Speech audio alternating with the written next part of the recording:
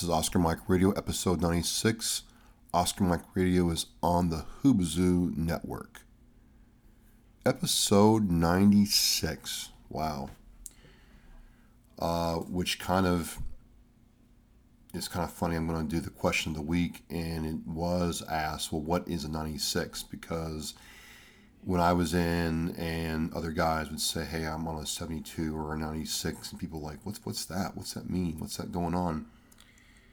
And extremely simply, in the simplest terms, a 96 is 4 days off. Well, for those of us in the military, we know we never really truly were off.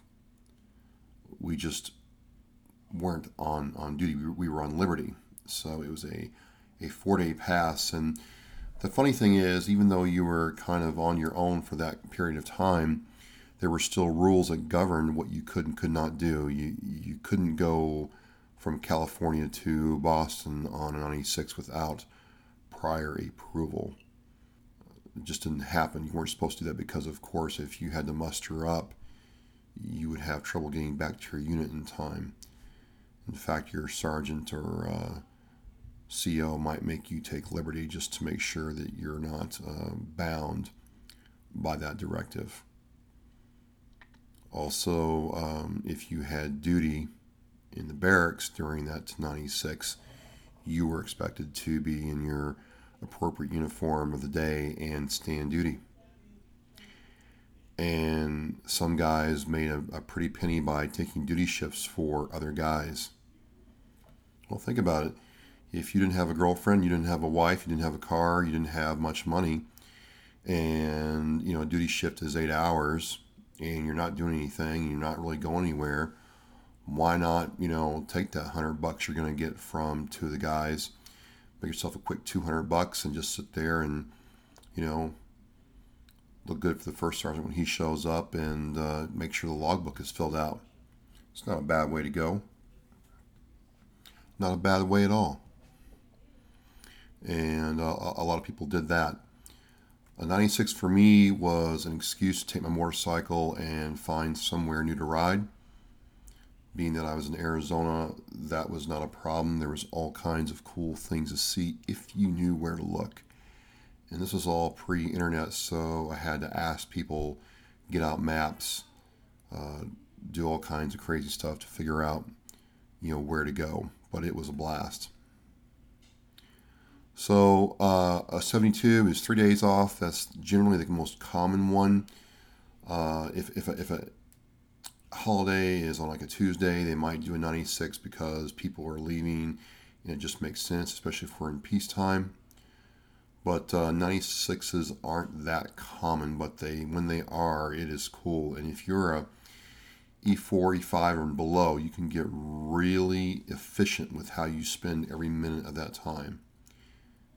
You don't want to be drunk the entire 96. What's the point of that? Although some guys like that, but you definitely want to make sure that you are doing everything you can to get where you want to go and have the most fun for the least amount of money. That's how it was. You still had to obey orders. You still had to act like a Marine. Did not want to be on the list of people the first sergeant was going to call that first day back in the fleet. That was never a good thing. It never was on that list, thank God. Those were not fun conversations from my understanding, but some Marines just didn't pay attention. So that is the question of the week, and thank you for listening to this episode of Oscar Mike Radio, episode 96. So I was kind of like going to do one thing, going to do another thing, and finally I settled on this thing. And I felt it was appropriate because of the subject matter and the fact that it does happen. And this is a very interesting story. I found this one on MSN.com. I believe it's on the Washington Post as well. Actually, this does come from the Washington Post. And it's by Megan Flynn, posted on June 4th, 2018. And the title of the article reads, "He went AWOL after being sexually assaulted. After 30 years, the Navy finally believed him. And I have a link to this article in the Oscar Mike Radio blog post that for episode 96, but that should grab your attention. I believe the military has gotten better. Some people may disagree with me about addressing sexual assaults. If you, as a male, are going to assault a female and she reports it, there's the checks and balances in place to make sure that that is followed up on and adjudicated properly. It has to be scrutinized, of course, but I'd like to think that the days of a woman bringing a complaint of sexual assault to her superior officers and superior staff and COs and it being ignored is a thing of the past. The unique thing about this story is this is a man. The article starts out by saying that Heath Phillips, in 1988, he was 17 years old and had just joined the Navy, which kind of hits home because one of my children is going to turn 17, the other one is going to turn 18. So, you know, a 17, 18-year-old kid, male or female, probably doesn't have all the tools to deal with something like this. And he was on a ship and alleges that there were 6 people who sexually assaulted him. But the thing was, no one believed him, which strikes me as odd. This is like the third time now where I don't know about the other services where I've come across a story where a sailor makes a complaint or requests mass to the senior officer on the ship, and it's either not taken seriously or outright ignored. And it's really egregious because he filed a complaint for 49 straight days, according to the article. And all this time, while he's filing these complaints every day, he's still being sexually assaulted and harassed. Now, I don't know how it was in 1988, but when I was in, if you filed a complaint, that started a domino effect of events that would raise awareness. Your first sergeant had to, this is the Marine Corps, your first sergeant would be notified, your CO, generally a first or second lieutenant would be notified, your commanding officer of your platoon or battery would be notified, that's a captain, and then it would go up to the sergeant major or, company gunny and the battalion sergeant major, battalion CO and XO. Especially if you requested mass and want to go straight to the top, you had to be seen by the HMIC, and that's the head mofo in charge, for those of you who don't know. So what I'm trying to say is, he did this 49 straight times, almost 2 months, and nothing happened. The article goes on to say that he tried to commit suicide once, and he went AWOL, that's absent without leave, multiple times. Then in 1989, this is about a year later, he was discharged as other than honorable because of his unauthorized absences, which dishonorable is a kiss of death. It's a very, very hard to get that overturned or adjusted. And in my view, in experience, typically people who get a dishonorable discharge had it coming to them. Other than honorable is the military's way of saying you were a shitbird, excuse the expression, but it's just easier for us to kick you out than to deal with the administrative paperwork. And this man, Mr. Heath Phillips, carried this around for years. And because of his discharge status, you're automatically denied access to health services and other kinds of services from the VA.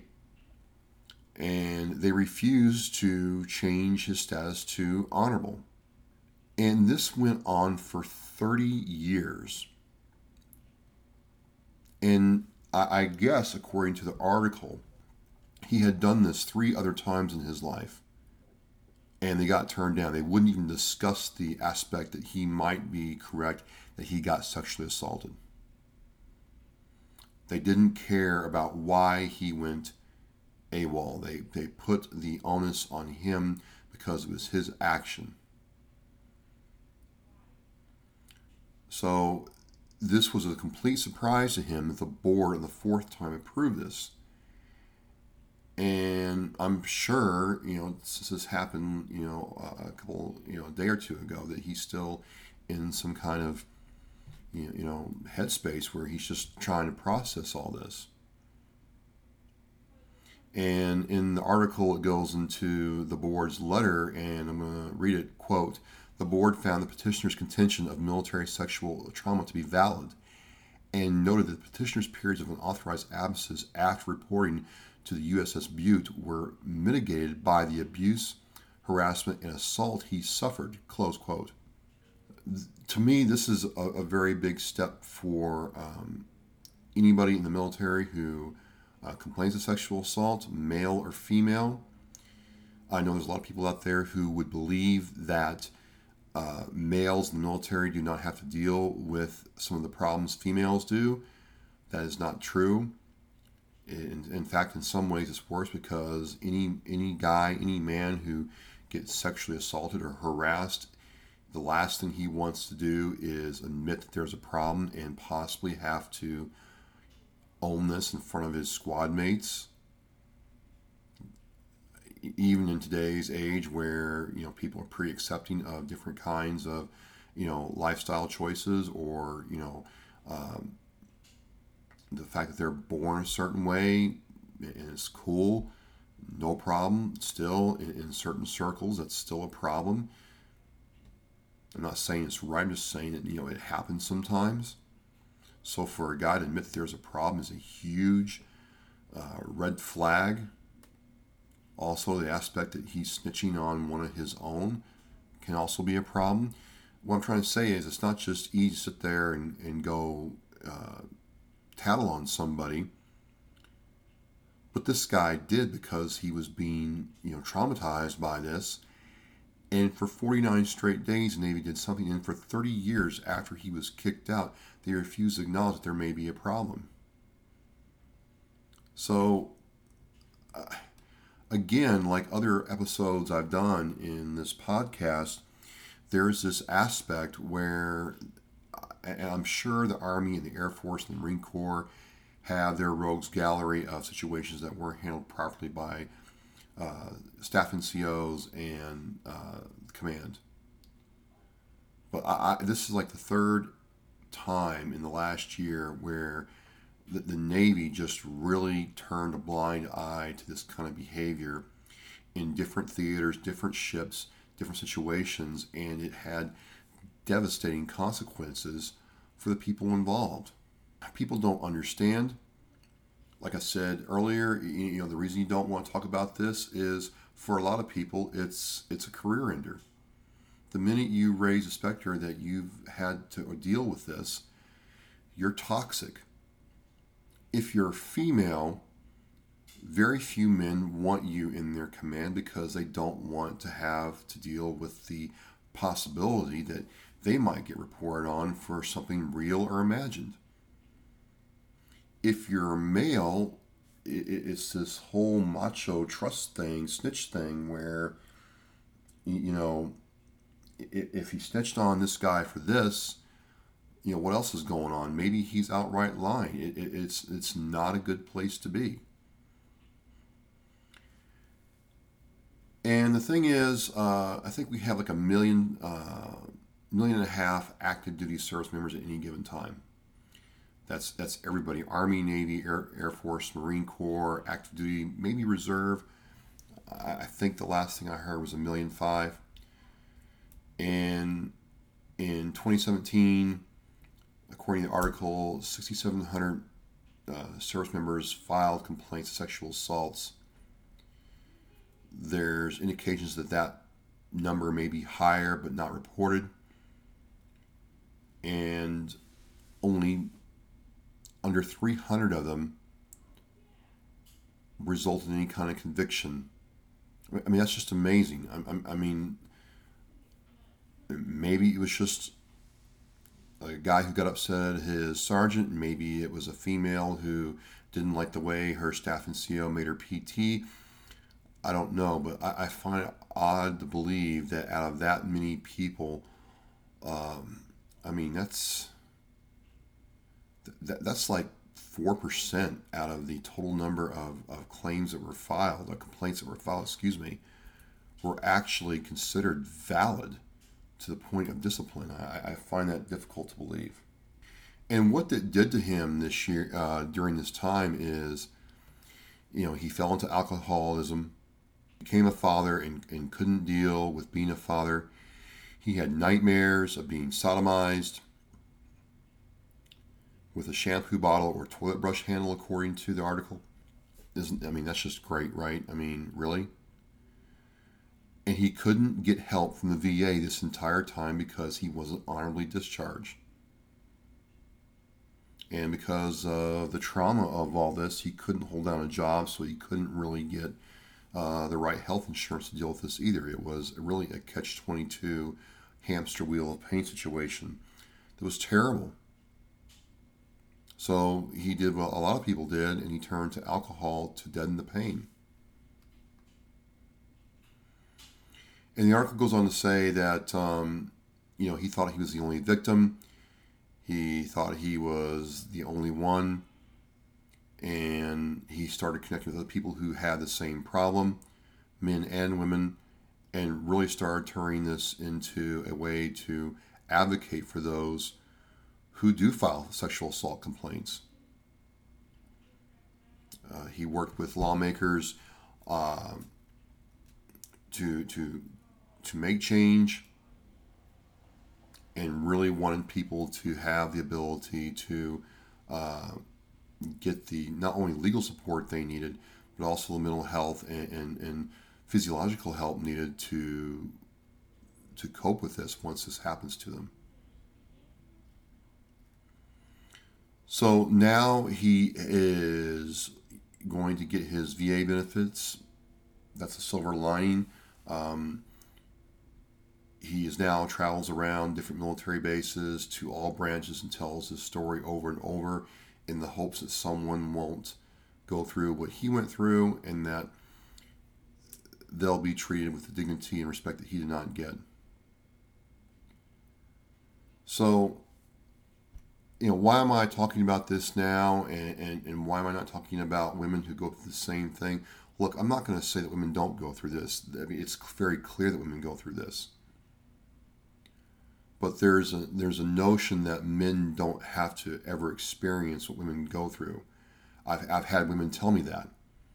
Men don't understand what we go through. Well, no, men do understand what you go through.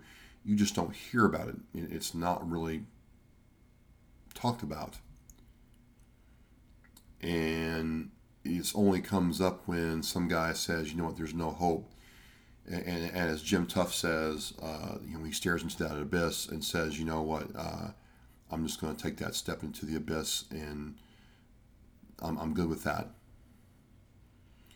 But I'm also doing this podcast for those parents and family members who have sons, brothers, nephews in the military. Hey, you can listen to them when they call you on the phone, read their letters and emails, and if something doesn't add up, try to dig a little deeper. And if that person opens up to you and talks to you about this, that's an opportunity for you as a parent, as a family member or friend, to tell them that they're not responsible, that they're not damaged, and that they can get help. And I'll have some links to some places where you can get help for this in the blog post. There are all kinds of resources now to make sure this doesn't happen again. I mean, he dealt with this for 30 years. And of course, yes, there are women who deal with this just for the same amount of time, if not longer. What I don't know, in the interest of fairness, though, I don't know if anybody, though, who has submitted a complaint 49 times in a row. So just like with the kid who hit out on the John Paul Jones and was covered in peanut butter when they found him, I really have to put this one on the captain of the ship. In both instances, the captains of these ships, the USS Butte and the USS John Paul Jones, could have taken immediate action to confront this and police his crew. And that didn't happen. And the reason it makes me mad, the reason it really irritates me to no end, is you wearing that insignia on your collar that states that you have the rank and you carry that title, means that no matter how hard or how difficult it is, you have responsibility to take care of your men and women, and by extension the crew that serve underneath of you. And this was a failure, plain and simple. And you'll never hear if anything ever happened to the captain who was in command during this time. He's probably retired by now, golfing every day, having himself a good time at the local O Club. No problem with him, no skin off his back. But there was a failure there in leadership across the board. And it's not right. You officers have responsibility to your crew. And when some kid at 17 decides he's going to file 49 complaints in a row every day to try to get help, and then you only get involved when he goes AWOL, well, that doesn't say a whole lot for how you run your house. I'm not going to make any excuses. I'm not going to apologize for it. You suck at your job.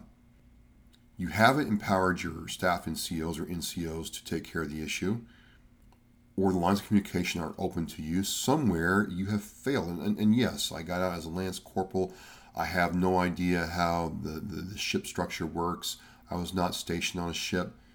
But, if I, in my little Hawk battery, complained to my lieutenant and my CO 49 days in a row, or I decided to request mass and go to my CO 49 straight days and nothing happened, I would still call that a failure of leadership.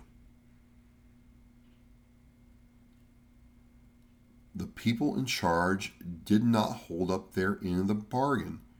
And the reason I'm kind of going off on this for a couple minutes is because these people, these individuals, listeners, can send your son and daughter to their death if it means that the mission is going to get done, or they have to save their ship, or if they have to, do what they have to do.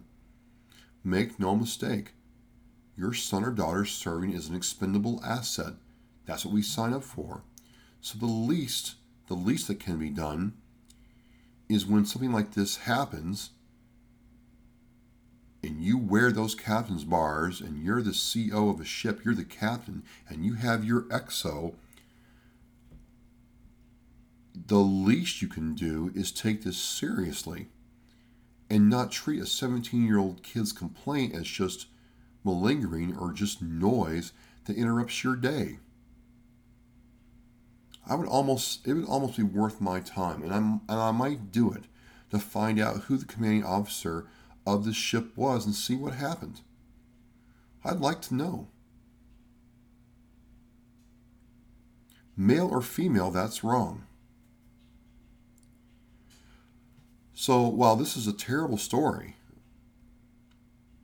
in terms of what happened to Mr. Phillips, in terms of how his life turned out, and how alcoholism impacted his life, and what he had to go through to get his discharge upgraded, the only silver lining I can see is he's raising awareness about what happened to him and telling people they don't have to suffer alone. And again, that's what I'm going to tell listeners, especially people who have family members in the military, that if they hear about something like this or something like this happens, stick a paw in the air and ask for some help. There are resources out there, and again, I will put some of those in the blog post. The first thing you can do is contact your local senator, congressman, and start there. That's the last thing they want to hear is one of their constituents' children is going through this. And if that child can provide you, copies of emails or memos to command and nothing's been done, you best believe they'll be all over this. So I don't know Mr. Phillips. I don't know you, Heath. I never met you. I appreciate your bravery. I'm sorry you had to go through this. I think your command let you down. I can't imagine the turmoil this put your life through. And no one, male or female, should ever have to go through this and ever feel like they don't have a place to turn to for help. And again, sexual assault, sexual harassment is not a joke. It's not funny. And I just hope that one day we're not talking about stuff like this. I don't think that's going to happen for a while, if ever. But what can happen is if somebody in your command raises an issue, I hope that we don't read about this happening in another 30 years and that this is nipped in the bud right away and dealt with. So that's kind of what I want to talk about tonight. I felt it was current. I felt it was relevant. I really admire Heath Phillips' bravery and his persistence. It's never easy dealing with the government with something like this. And I just felt like I'm going to learn a lot about this. And if you have an issue that you know about and you want somebody to talk to, shoot me an email, travis@oscarmikeradio.com. Counting down to 100, and these are only getting better. And thank you so much for listening. Omar is out.